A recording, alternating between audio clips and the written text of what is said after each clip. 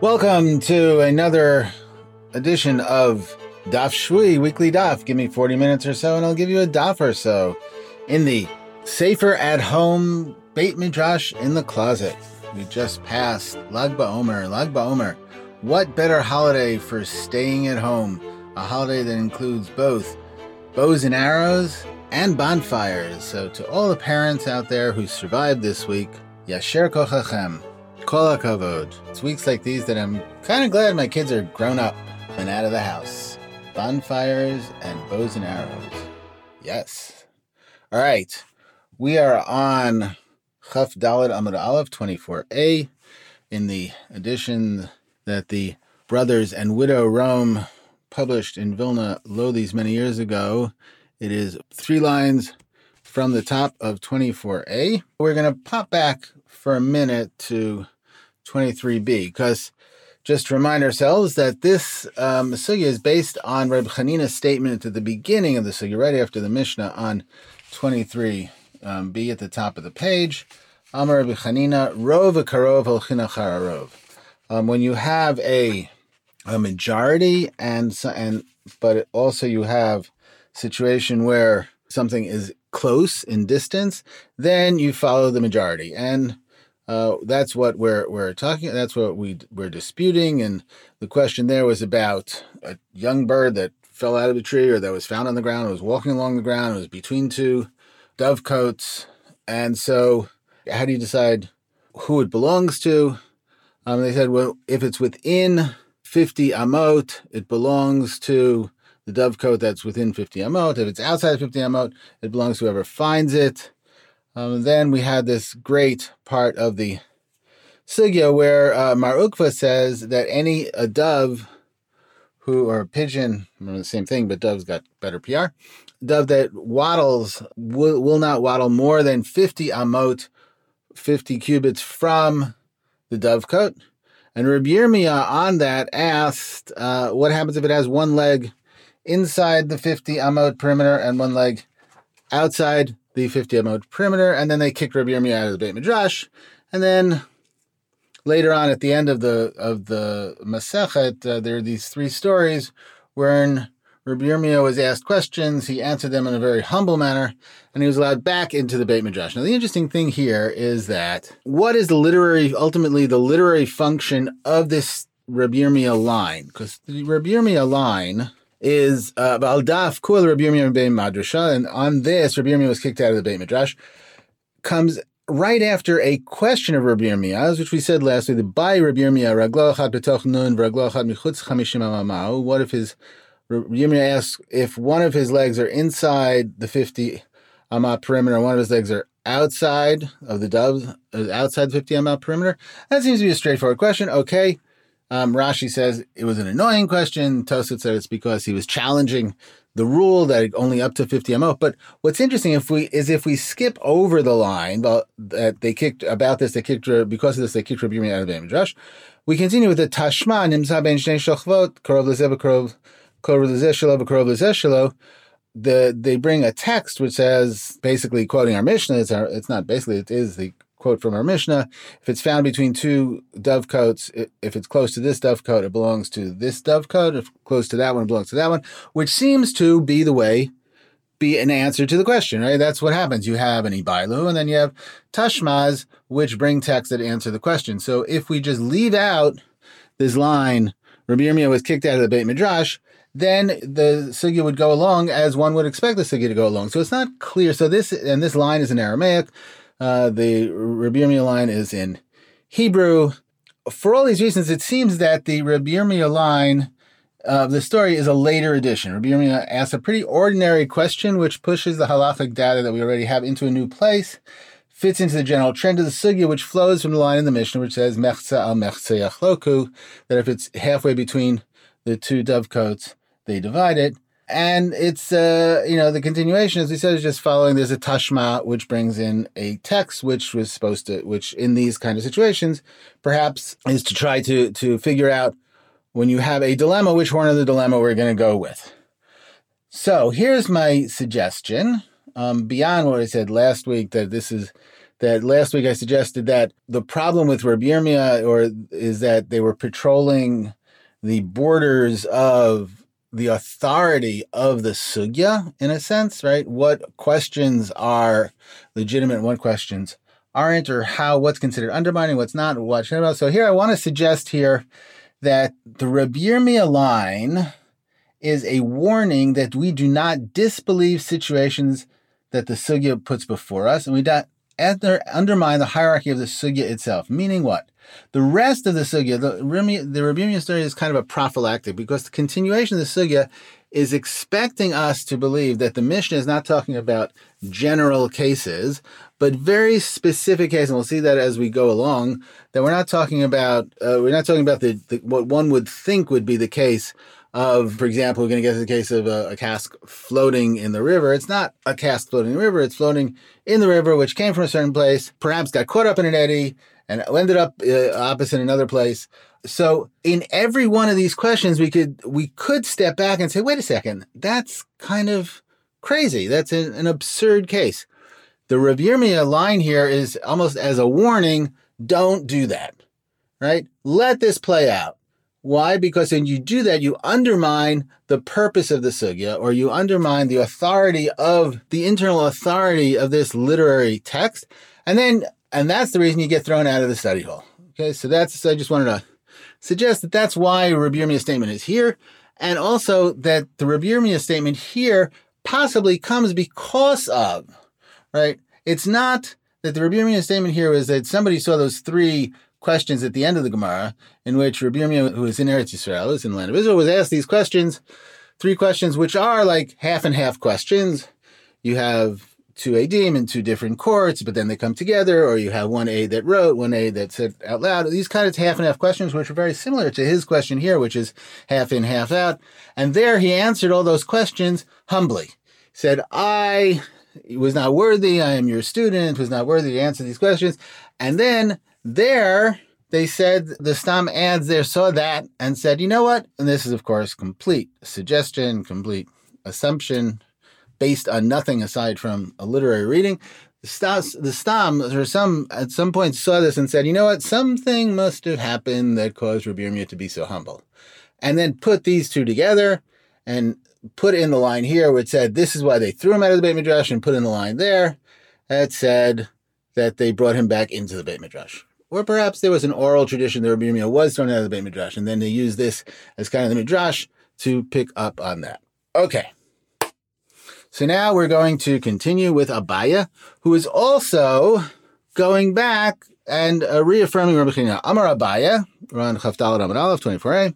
Amar Abaya, Af Anan Nami Tanena. So I also agree with Rav Chanina's statement that Rov Karov Halachina Chararov. If you have majority and you have something that's closer in distance, you follow the majority, right? And what he brings here, what he quotes here, is a Mishnah from Nida. Dam shenimtza beprosdor sveiko tamei shechezkato min hamakor. Blood that's found in the prosdor, which is the vagina, which is doubtful about whether or not it is tamei. When we don't know where it's from, it is considered impure, shechezkato min hamakor, because we assume that it is from the uterus, that it's uterine blood, which is menstrual blood, which is impure. Even though there is the aliyah, which is close, and the aliyah is probably the fallopian tubes. So now, I just want to say that many, many scholars have tried to identify the anatomy which is laid out in Nida with the anatomy of actual women as we know it nowadays. Charlotte van Robert, and I just want to give a general shout out because Charlotte van Robert and I studied this daf today, and I want to give a thanks to her. But she writes in her book Menstrual Purity, or 2000, the search for the reference of the metaphors, right, the prosdor, the aliyah, and the makor, however, produces a major hermeneutic impasse. Basically, the choice of reference is culled from the sphere of the various medical or scientific anatomic knowledges of the commentators, none of which are either accurate or objectively mimetic themselves. The attempt to ascribe accuracy defined in such terms to the late antique rabbis has to remain fruitless by definition, even if we assume that they had relatively advanced medical knowledge. For all that one is able to conclude in the end is that the rabbis did not perhaps exactly know what they were talking about, because we cannot identify the rabbinic metaphors in terms of our current scientific medical knowledge. The attempt to identify the anatomical reference then has reached an impasse. And since this part of the sugya is interesting for a different reason, but the importance of it is not here what the anatomy of woman looks like, so we're not going to spend that much time trying to figure out exactly. What we have to know for our sugya is that in the rabbinic imagination, there was a kind of the vagina and the, which is the prosdor, there was the makor, and there was an aliyah. There were three parts. There's spatially, there was the prosdor, the hallway, the opening, the source or the cheder or the room, and the aliyah, the upper chamber. And they were, to a certain extent, in relationship to each other. And that's what we have to know. And what's interesting about it is that, of course, the Gemara is not interested in a question here. Here, menstruation is not the question. Impurity is not the important question either. The important question is on a spatial plane, whether that spatial distance, whether the nearness is determinative or rove is determinative. The fact that there is the majority of something, right? Before we just saw the majority of doves in a dovecut, if it's the large majority in a dovecut. Now, the interesting thing in the whole sugya, and this perhaps is why Rabbi Yirmiyah came as a prophylactic warning, is that majority is not used usually in this sense, right? That they are, usually when we say majority, especially the reason, the way that majority, that rove is anchored as a doraita, is anchored in the Torah, is achrei rabim lahatot, that you go after a majority, which is a classic midrashic move to say that you need a majority of the court, right, in order to convict somebody.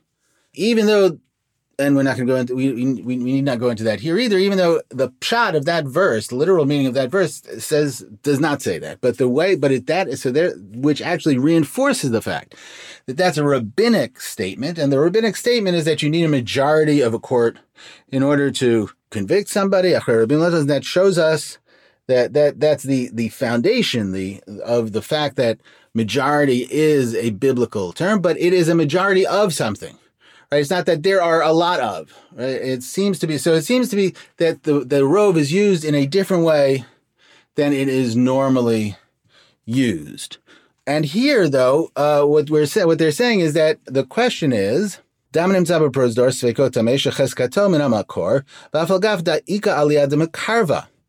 So a blood that's found in the prosdor, in the hallway, which let's say for argument's sake is the vagina, and we don't know where it's from, so then we consider it impure, shecheskato, because we assume, there's a chazaka, we assume that it is from the source, the makor, which let's say for argument's sake is the uterus. Even though there's also the aliyah, which for argument's sake, let's say are the fallopian tubes. But I keep saying for argument's sake because these are not at all necessary identifications. Okay, so we have the upper chamber, which is closer. So we have a rove and we have a karov. We have something which is a majority, most of the blood comes from the source, the cheder, but the upper chamber is closer. So in the tension between the majority and the closeness, we go with the majority over the closeness, right? And that seems to be Abaye saying that he's agreeing with Rabbi Chanina, who says that when you have a majority and a close distance, you go after, you follow the majority. Amar le Rava, so Rava says to him, Rov umatsui kamart. You didn't say, you did not prove what you thought you were proving, right? The issue of the blood has to do with the fact that it's not only it's a majority, but it's also where that blood usually is. Merovu matsui, it is found there, right? Most of the blood, it's not only most of the blood, but that's the constant habitual habit. It's not something you're not marching into a new situation, but rovu matsui, that blood is found there. The blood from the makor is found in the prosdor. So that's why we say that it is, that any blood that's found there, and you don't know where it's from, you assume it's from the makor, from the source, the uterine source. So therefore, you have not proven Rabbi Chanina. You have not proven that the tension between majority and distance, you use the majority. Rov umatsui lekalamandamar. And Rov umatsui is not what is being learnt from Rabbi Chanina. Right? You can't learn from Rov and Matsui, from Rov and from a majority, and that this is what normally is found. You can't learn that to Rabbi Chanina. Ditzni, as it says in a Braita, Rabbi Chia says, Dama nimtza b'prosdor, and this is in Tosefta and Sota, Dama nimtza b'prosdor, chayvin alav al biat mikdash v'sorfin alav et hatruma. Blood that's found in the prosdor, the hallway, one is obligated for it if one goes into the temple and one burns the truma over. In other words, you can't, if there's blood is found in the prosdor, so then a woman is not allowed to go into the temple because she is impure, and if she goes into the temple, she is obligated to bring a sacrifice, and if she touches truma, you burn the truma for it. You burn the priestly offering of the grain, priestly grain. But Amar Rava, Shmamina mi Rabbi Chia tzlat. And Rava said, I learned three things from this statement of Rabbi Chia. Shmamina rov karov, halecha charov. So I learned that if you have rov and karov, they're both majority and closeness, you use the majority. Shmamina ruba doraita. And you learn that a rov is a Torah concept. Ushmamina ita Rabbi Zera, and I also learned that we follow Rabbi Zera. Damar Rabbi Zera, for Rabbi Zera said, Afal pishlatot medina neulot. Even if the gates of the city are locked, ta'isha dechidlatot medina neulot damya, because a woman is like the gates of the city are locked. Now, this, of course, takes some explanation, because we mentioned last week, but the classic case of rov and karov is when you find a piece of meat in a city, and there are 9 stores that sell meat that is slaughtered properly and 1 store that sells meat that's slaughtered improperly. And then you have a piece of meat, so you don't know where it came from. So there you can have a case of ruba deruba, right, of a double rov, double majority, when most of the stores in the town are kosher, and most of the stores around the town are kosher. So in that case, you definitely consider the meat kosher. But now the question is also that what happens if the town is gated? There's a wall around, it's a walled town, and the gate is locked. So then that cuts off the possibility of it coming from stores outside the town. So you only have one majority. And even in that case, it is mutar. Even in that case, you're allowed to eat it because you assume that it goes after the majority, which is kosher. And here, so Rava is learning that we follow Rabbi Zera because a woman is like a town with a gate around it, and the gates of the wall are locked. But even in that case, we still follow the majority. Meaning, in the case of the meat, we eat the meat. In the case of the blood and the woman, we assume that it is impure. So here we have this Braita, and Rava learns from these 3 things. The first one is that you follow the majority and not the distance. The second thing is that you learn that the concept of majority is a biblical concept, and you learn that because you need, if a woman goes into the temple with blood that is safek tamei, and you consider it tamei, you consider it impure, she has to bring a korban, which you only bring on a biblical impurity, or that you burn the truma. And the third is this of Reb Zera, of that a woman is like a town, a walled town with locked gates. Right? Isn't Rava the one who said that if you find blood and you don't know where it's from in the prosdor, and you don't know where it's from, that's not considered rov and karov, that's considered rov umatsui. The reason you assume it's tamei is because it is normally found there. I mean, that's usually the blood that comes into the vagina comes from the uterus. And so therefore, that's why you assume that it is impure blood. So how could he say here that he learns that this is the way to resolve the tension between a majority and closeness? So the Stam says, Hadar be Rava mehahi. So Rava actually reversed himself and no longer holds that that's considered rov umatsui, but actually agrees with Abaye and supports and says that this supports Reb Chanina, who says that in a case of rov, majority, v'karov, and nearness, that you follow the rov. So that's kind of an interesting stamitic sugya. There are those who say that what might have happened is that the Stam knew these 2 sources, And how do you put them together as one? How do you put them together in the same sugya? I mean, well, here you have Rava saying two contradictory things. And so that generated the narrative of Rava reversed himself, which is a Stamaitic narrative, because the Stam that asked the question, did not Rava say Rov Matsui, and then said, well, actually, he reversed himself. Okay. So now once again, we've supported Reb Chanina, who says Rov and Karov, you follow the majority, Itzmar. So now we have another case. Chavit shetzafa banahar. If you have a cask that's floating on the river. Amarav. You see a cask that's floating on the river, right? A cask of wine. And the question is, can you drink the wine out of this cask? Chavit shetzafa banahar. A cask that's floating on the river. Amarav. Well, because the problem is, where is it coming from? Is it pure wine or is it impure wine? Is it wine that there's a whole problem of wine that's made by non-Jews? Because it's especially made by idolaters, that it's wine that is yayin nesach. So it's fear and beneklah that the wine will have been dedicated with intention to dedicating it to the worship of idolatry, and then you can't drink it. And beyond that, this has been expanded outwards to any wine that's made by non-Jews. You can't drink it. Okay, so here you have this cask of wine floating along on the river. Amar Rav, and Rav said, Nimtzeit keneged ir sheruba Yisrael mutar.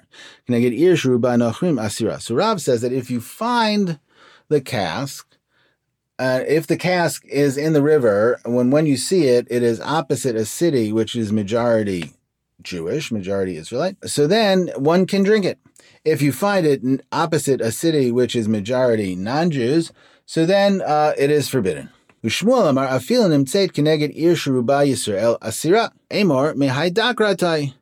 Even if it is opposite a city which is majority Israelite, majority Jewish, it is still forbidden because you can say perhaps it came from Dakra, which is a city that is all non-Jewish. So maybe it came here from a city that's non-Jewish, which is perhaps close. So the Stam initially wants this machloket between Rav and Shmuel to be about whether or not they hold with Rabbi Chanina about Rov and Karov, Holchin Rov, whether or not in this question, so whether they follow the majority or they follow distance. Lema could bid Rabbi Chanina kami valgi. Let's say that this is a dispute in Rabbi Chanina. Demar idleid Rabbi Chanina, mar letleid Rabbi Chanina. The one of them holds Rabbi Chanina that you go after the Rov. So that would seem to be Rav, who agrees with Rabbi Chanina, because Rav says if it's opposite a city that is majority Jewish, it's permitted. And if it's opposite a city that's majority non-Jewish, it is forbidden. And Shmuel doesn't hold like Rabbi Chanina, because even if it's opposite a city that's majority Jewish, maybe it came from Dakra. So maybe it came from this other city, which is near and is not Jewish. Lo. The Stam says, no, that's not the story here. The Kuli Alma Edlud Rabbi Chanina. The whole world meaning both Rav and Shmuel here, but the whole world agrees with Rabbi Chanina, right, that we go after Rov. V'hacha b'ha kami pagi. But here's what we're talking about. Demar savar im ita demahai akra datai akuli ufashuri habe matbile. So one of them says actually that, so the real dispute is not about Rov and Karov, but the real dispute is about reality. One of them says that if we're going to agree that it comes from Dakra, actually, then all the eddies and the coves of the river is flowing down the river, it would have already sunk, right? It would have got stuck someplace, it would have sunk in the ground, it never would have gotten here. So that's why we look at it as its opposite Jewish city. Umar Sabar Charifa de Nahara Nakad Vatai. And the other one says actually that the speed of the river would have taken it and brought it anyway. So both Rav and Shmuel hold that you go after the majority, but just Rav holds that it couldn't have been from this non-Jewish city Dakra, because if it would have been from that city, then it would have already been hung up further down the river. And Shmuel holds that no, the river is flowing fast enough that it would have taken it and it would have brought it in front of the city. So the argument is about the reality of the situation. Okay, next case. So there was this skin of wine, which was found in an orchard of Orla grapes. Orla grapes are grapes in the first 3 years, which you're not allowed to eat. In the 4th year, they have to be brought to the temple. And so therefore, the wine that's made out of them is also forbidden. So what do we do with these? What do we do with this wine that's found in this grape? So Sharia Rabbeinu said it's okay. Lema mishum desabela to Rabbi Chanina. Let's say because they hold like Rabbi Chanina, and Rabbi Chanina holds that rove, the majority, and not karov. The karov is the grapes of Orla, but the rove is that most grapes are not Orla, right? So therefore, it would be okay. As Ravina says, it's okay, it's kosher. So no, Sam says shani hatam. No, that's different. Why? Mignav mina atznue begave la mitznaim. Because if it would have been stolen from that pardes, from that orchard, you don't hide things that you steal from the same place. V'hani mili chamra. And also we're talking about wine, aval inve matzni, but grapes, you would have hid them in the same place, and so therefore it would have been a different situation, perhaps if it was grapes, and therefore the situation of grapes that you find in an orchard of Orla, maybe maybe Ravina would not have held this way, and therefore it would not have backed up Reb Chanina. Okay, finally, Hanu Ziki de Chamra Dishtachin Bekupai. There was this bag of wine which was found along the road. Sharnuhu Rava. So Rava said it is okay, right? Bekupai is like a place of just like flotsam, just falling along the side of the road. So Rava said it's okay. Lema la sabar la Rabbi Chanina. Let's say he doesn't hold like Rabbi Chanina. Why? Because everybody's on the road, so we don't know who it goes according to. So we're not going according to Rove. Right? We're not saying that most things along the road are not good. We're just saying that it's that we're just going to say it's okay. We're going to ignore that. Shani hatam deruva de shafuchai yisraelinu. Say no, that's different there. Why? Because the majority of people who pour wine are Jewish. So therefore, we have here wine in wine casks, these small wine casks, these ziki or wine bags, and most people who pour the wine into that are Israelites. And here we're talking about actually large wine casks. But if they were small, so then we could say that they fell along the side of the road, and therefore we could hold with Rabbi Chanina that because we don't know who the people who travel on the road are, so therefore we could assume with Rabbi Chanina that the majority of people who travel on the road are not Jewish, and therefore this wine belonged to non-Jews. And if there were large casks together with the small casks, so then we could actually say that because of the small casks and large casks, and they are avrure in a kind of a tower, that they were put on, that they fell off because they fell off, but we know that they fell off because they were probably carried in such a way to balance out the pack on the back of the donkey or the camel or whatever it was that they were carrying them on. Okay, so here we've gotten to the end of this sugya which is trying to figure out the relationship between Rove and Karov in all of these various different situations. This week's podcast is brought to you by Job and Friends Group Therapy. Are you feeling down? Sad? Does it feel like your life is going nowhere? Well, come to Job and Friends, and after your first hour of group therapy, you will realize that your life could be so much worse. Now, Job and Friends have locations in both Sura and Pumbedita. And for listeners of this podcast, if you mention Daf Shvi, you get a 20% discount off your first session. Job and Friends, because your life could be so much worse. All right, and we're moving along. Marchikin et ha'ilan min ha'ir 25 ama.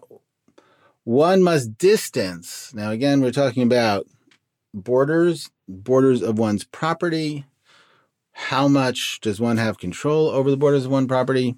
Marchikin et ha'ilan min ha'ir 25 ama. One has to distance a tree from a city 25 amot. Ubecharuv uveshikma 50 ama. But in the case of a carob tree or a sycamore tree, it's 50 amot. Okay, because those trees apparently they have larger branches, and so therefore they get closer to the city. And this is what's interesting is that this discussion here is not only about property rights and outside the city, but it's also about urban planning. What is considered nice? And we'll get to that. We'll see that in a minute, that it's about a band outside the city, a band of land outside the city, which is kind of like breathing room for the city. Abba Shaul Omer, Kol Ilan Srak Chamishim Amar. Abba Shaul says, any tree which does not give fruit has to be 50 amot away from the city, because apparently trees that do not give fruit were not considered pretty trees.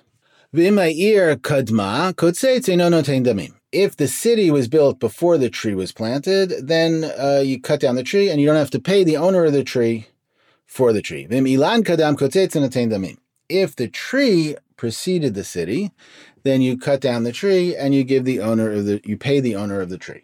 Safek ze kadam v'safek ze kadam kotzeitz eino notein damim.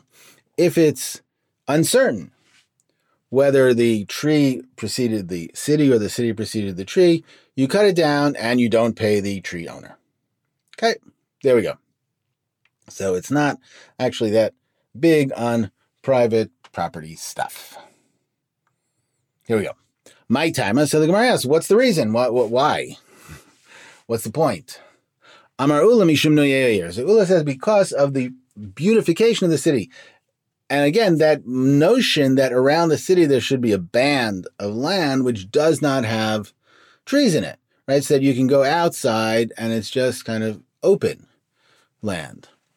V'tipukle de'ein osin sadeh migrash v'lo migrash sadeh. We could derive this from the fact that we have a Mishnah in Arachin, which tells us, from which we learn, that one is not allowed to make a migrash into a field or a field into a migrash. So that means that outside the city. So here's an interesting digression that we have to take. In Deuteronomy 35, talking about the cities that the Levites get. But then what they say about the Levites, the description of the cities that the Levites get is then applied to all Israelite cities. And that happens in a different Gemara. That happens in the Gemara in Arachin. But the verses are as follows: Sabbat b'nei Yisrael v'natnu l'Leviim min achalat achuzatam arim l'shevet migrash l'arim svivotam titnu l'Leviim. So God says to Moshe, command the children of Israel, and give to the Levites estates, cities. Now here's the important point: cities to sit in, and migrash, a field, a court, like an empty open field for the cities around them, give to the Levites. So you have a city and then you have like this open space around them, the migrash, which is not a sadeh, it's a migrash. It is kind of a grazing area, perhaps. It's just, like a lawn, right? When lawns became lawns because you just let stuff grow wild and then animals ate it. V'hayu ha'arim lahem lashevet migrashem yu levem tam l'rechusham l'chol chayotam. Right? And the cities were for them to settle, and their migrashim, these kind of fields, were for their animals and for all their domestic and large animals. Migrashe arim, and these migrashim, these fields of the city, asher titnu la'levim, that you give to the Levites, mikira ir v'chutza elef amas saviv, they are for 1,000 amot outside the city. Umadotem michutz la'ir et pat kedma alpayim b'amav, et pat negev alpayim b'amav, et pat yam alpayim b'amav, et pat safon alpayim b'amav, and then you have to measure outside 2,000 amot in each direction, and you might notice here that this is 2,000 amot instead of the 1,000 amot, and that's a contradiction which the Gemara deals with and exploits for a different reason. But Ir Batabach, and the cities in the middle, Zeh Yelehem Migrashei Harim, and this will be the courts of the city. So on this, we have another Mishnah, a Mishnah that's in Arachin, which talks about the fact that you can't make a sadeh into a migrash or a migrash into a sadeh. Right? So Ula says here that the reason that you have to keep the trees away from the city 25 amot is because of the beautification of the city, right? And so the Stam is saying, wait a second, Einosin sadeh migrash v'lo migrash sadeh. You can't make the migrash band into a field band, right? And a migrash doesn't have trees, right? And that goes 1,000 cubits out. So therefore, why do you need this 25 cubit rule, right? Because in the Mishnah in Sota, it says Bo bayom darash Rabbi Akiva. This is one of the things that Rabbi Akiva extrapolated on that day, taught on that day. You have to measure outside the city in all the directions 2,000 amot. On the previous verse, Amar from the wall of the city outwards, you have to measure 1,000 amot, right? And that seems to be a contradiction. 1,000 and 2,000.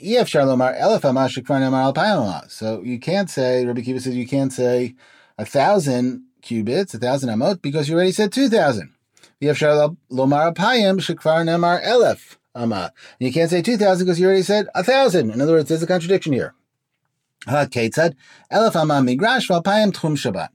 says actually 1,000 amot is for migrash, this empty area, and 2,000 is for Tchum Shabbat, that you're allowed to walk outside a city 2,000 amot and not more on Shabbat. Rabbi Lezer ben Rabbi Yossi Glili Amar 1,000 ama migrash v'alpayim ama sadot ukramim. Rabbi Lezer, the son of Rabbi Yossi Glili, says that 1,000 amot is for migrash, for this empty lawn space for the animals to graze, and 2,000 amot are for fields and orchards. Okay, so back to here. So there we have the 1,000 amot, and so therefore you can't have trees in there. So what's with the trees in the 25 amot? Lo. Tzricha. No, you need it. Why? Because even though it says in the Mishnah in Arachin, we just read the Mishnah in Sotah, but the Mishnah in Arachin says, you can't make sadeh into a migrash or a migrash into a sadeh. You can't make this kind of lawn into a field where you grow stuff and you could have trees, or the other way around. But Rabbi Lezer there says, Osin sadeh migrash or migrash sadeh. So there is an opinion of Rabbi Lezer who says that you can make a sadeh into a migrash and a migrash into a sadeh, these like the lawn into the field. V'hacha mishum noyei la avdinan. And here our Mishnah is coming to tell us that because of the concept of the beauty of the city, you don't even do it within 25 amot. Okay, so now here's an interesting thing. When we look at the Mishnah in Arachin, on 24b, in the last chapter of Arachin, it actually, Rabbi Lezer doesn't say, Osin sadeh migrash u'migrash sadeh. Doesn't say you can make a field into a migrash or a migrash into a field. Rather, he says, Osin sadeh migrash lo migrash sadeh. You can make a field into a migrash. So in other words, you can make the field that you can grow things in into a place that you can't grow things in, and not the other way around. As opposed to the Bavli here, which says Osin sadeh migrash and migrash sadeh. And now all the manuscripts of that Mishnah there have it that way. All the manuscripts of this line in our Gemara have it the way it is in this line in the Gemara. But we're going to see in a minute that actually something interesting happens. So it says here, so the reason that they have to bring it is because even though you have this 1,000 amot band, and even though Rabbi Lezer says you're allowed to use it, still within 25 amot you can't plant a tree. Ulurabanan, now it says in the printed editions, Ulurabanan nami da amri enosin sadeh migrash v'lo migrash sadeh. And according to the rabbis who also say you don't make a sadeh migrash and not a migrash sadeh, which is a problematic line because it's basically just repeating what we said before. And Ulurabanan is a type of introduction would say that, but what about according to a different opinion? And it's not a different opinion because it's just what we said this, we had this line before. So most of the manuscripts, not all, but most of the manuscripts actually, instead of that, have Lahach Lishna de Amar Rebbe Lezer. According to the version in which Rebbe Lezer says, Osin sadeh migrash, avalo migrash sadeh. And if you follow along in the Vilna, you'll see that that's very different. So according to the version in which Rebbe Lezer says, you can make a field into this band of grazing land, but not grazing land into a field, right? So, and that concurs with the version of the Mishnah in Arachin, which is fascinating, meaning that our sugya, the Stam and our sugya, knew that there were two versions, or had, as a tradition, there's two versions of Rebbe Lezer's opinion in Arachin. So according to the opinion of Rebbe Lezer, it says, Osin sadeh migrash avalo migrash sadeh, that says that you can make a field into this place where you graze animals, but not a place where you graze animals into a field. Hani mili zraim, aval ilanot avdinan. Right, that is only talking about lo migrash sadeh. You're not allowed to make the migrash into sadeh. That means you're not allowed to plant, or here we're talking about grains, but you're allowed to put in trees, and therefore we still need our Mishnah to tell us that within 25 amot, you're not allowed to put trees in, right? So even according to the version of that Mishnah in Arachin, which says that you're allowed to make a field into a band of grazing land, but you're not allowed to make the band of grazing land into a field. Making the field into a band, that is only talking about Zraim, but trees you're allowed to. So therefore, you would be allowed to plant trees on the grazing land. So our Mishnah is coming to tell us that you can't plant trees within 25 amot of the city. It adds a Michael Amemar before Hanim Israel. In other words, say, according to that other version, what are we going to say? And it says, because that's talking only about grains and not about trees, and therefore we need V'hacha Mishum Noyei Ha'ir Lo Avdinan. And here, because of the beauty of the city, you're not allowed to do it. Right? In other words, so we have the halacha of our Mishnah is still necessary, even according to Rebbe Lezer, because we need that band around the city, 25 amot from the city, in order to preserve the beauty of the city. So how do we know that we actually differentiate between grains and trees? Tanya karpaf yutemi beit satayim shehu kaf l'dira. So a karpaf, which is a type of structure which is important in the laws of Shabbat, it is a large structure which has been walled off. It's a structure that's large enough for 2 sa'as of grain to be grown there. It's not growing 2 sa'as of grain. So nizraru. So if it is walled off, not Waldorf, but walled off, so that somebody might live there, or the intention to somebody live there. So then you're allowed to carry in there as if it's a reshut yachid, as if it's a private domain. Nizraru bo areu kigina basur.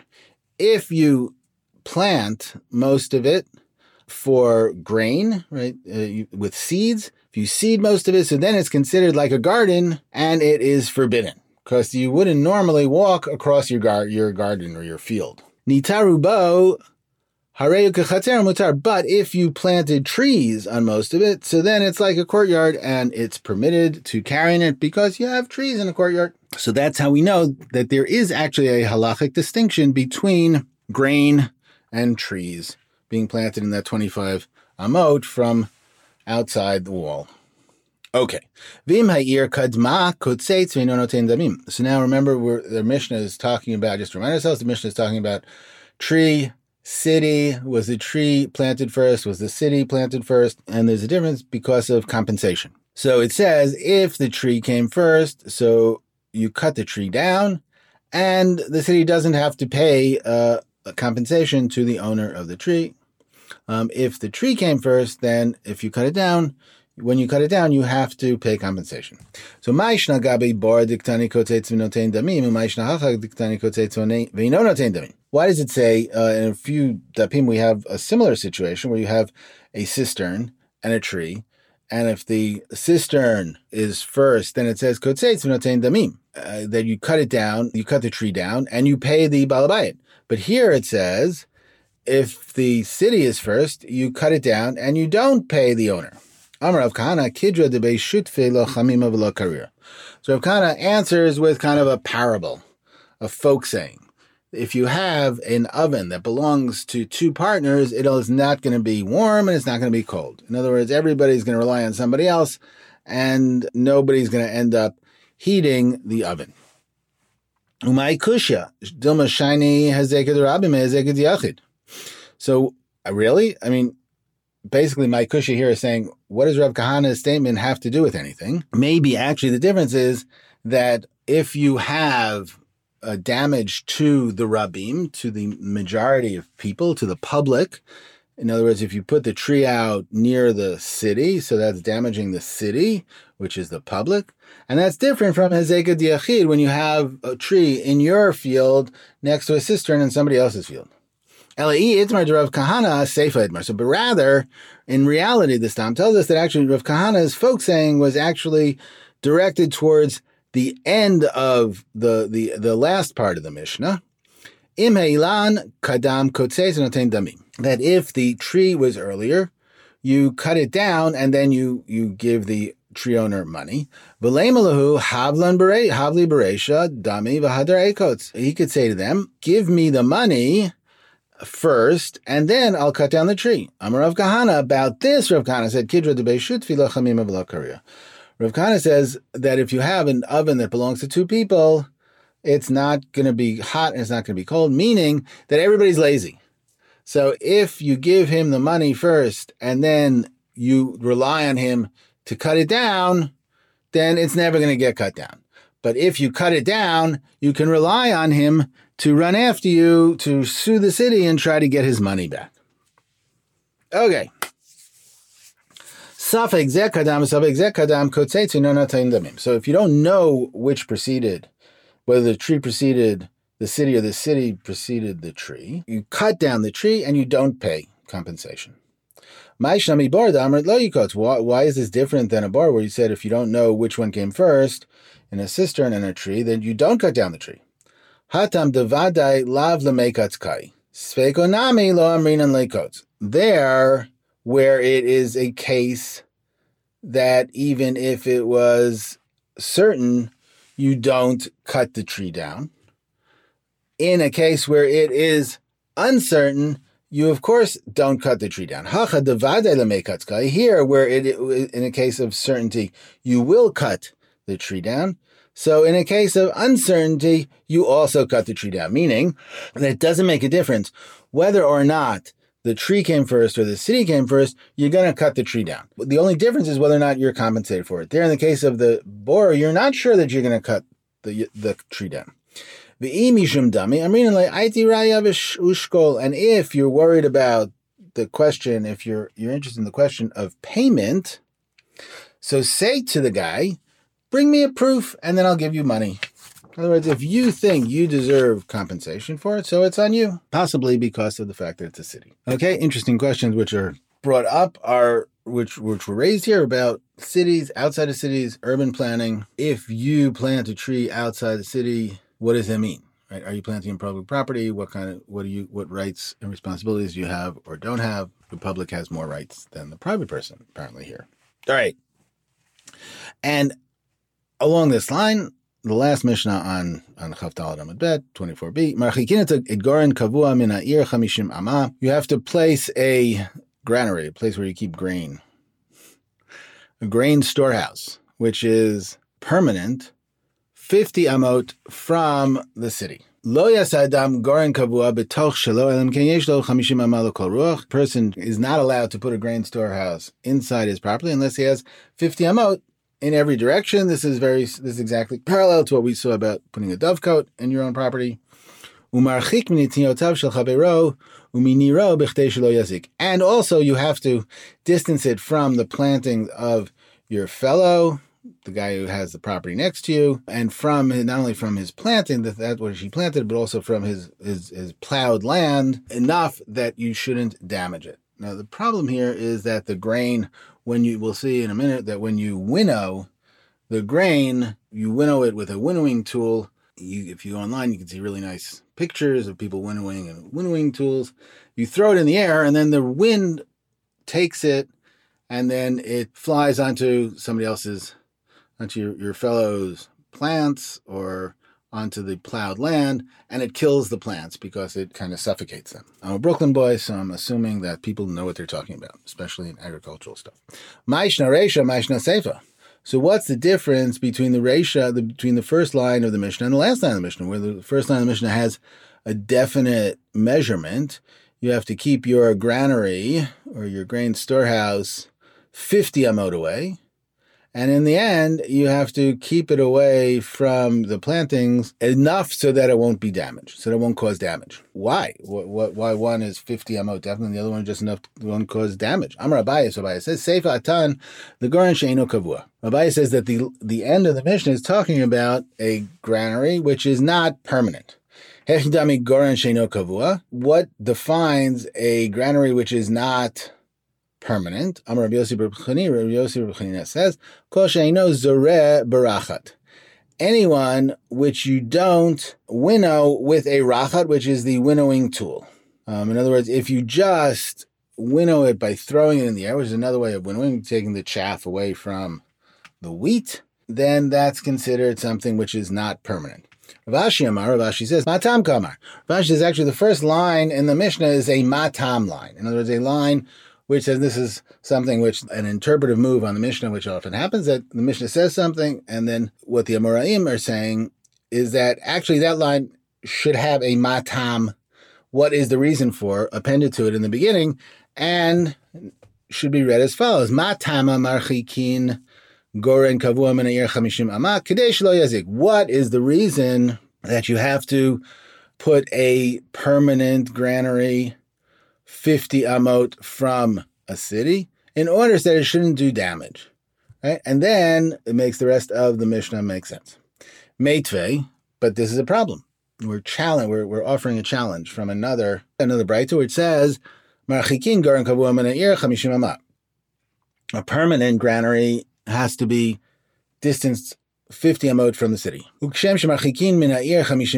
just as you have to place it 50 amot distant from the city, so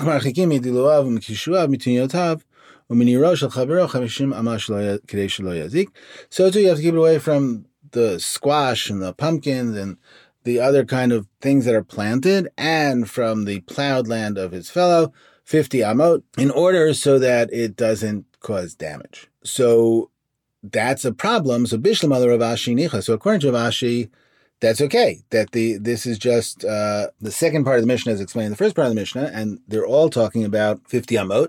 And the last line of the Mishnah is just explaining why 50 amot is in order so that it shouldn't cause damage. But according to Abaya, who says that there's a difference between the first part of the Mishnah and the second part of the Mishnah, here our Braita says that this is talking all about a permanent granary, which seems to contradict Abaya. Ela Abaya kasha. So it is a problem for Abaya. Kasha, really? Bishlama mi kashuav umi daluav da'azil avka ba'ati belibe matzule. So, okay, I can understand that his squashes and pumpkins, that the dust goes and it flies onto it and it finds them. Ela miniro amai, but from his plowing, what difference does it make with his plowing? So Amar Rav Abba bar Zavda, V'item Rav Abba bar Zutra. So Rav Abba bar Zavda, or perhaps Rav Abba, the son of Zutra, says Mipnei she'oseh glal. So the reason that you can't, that it's also you have to stay away from plowed land, because what happens is that apparently when you winnow, the chaff flies off and it comes together with the dirt and it becomes a kind of fertilizer. But it's so much fertilizer that it kind of it asphyxiates the seeds and kills them off. So therefore, you have to keep 50 amot away from the plowed land. And apparently, Abai is wrong. It's a knockout punch to Abai. Okay, and we're going to stop here with Abaya being wrong. And if you're building a granary, keep it 50 cubits away from your fellow's plants. There we go. Thank you for joining me once again in the Beit Midrash in the Closet for Daf Shvui Weekly Daf. Give me 40 minutes or so and I'll give you a daf or so. My name is Aryeh Cohen. You can follow me on Twitter at irmiklat, IRMIKLAT. As always, my producer is Eli Unger Sargon, the man with the controls, the guy who makes this podcast listenable. Thank you, Eli. If you liked this journey into Baba Batra, please give us a rating in the Apple Podcast page. Tell your friends, bring everybody. There's lots of room here in this Beit Midrash in the Closet. Hopefully I'll see you again next week. Be well, stay healthy, wash your hands.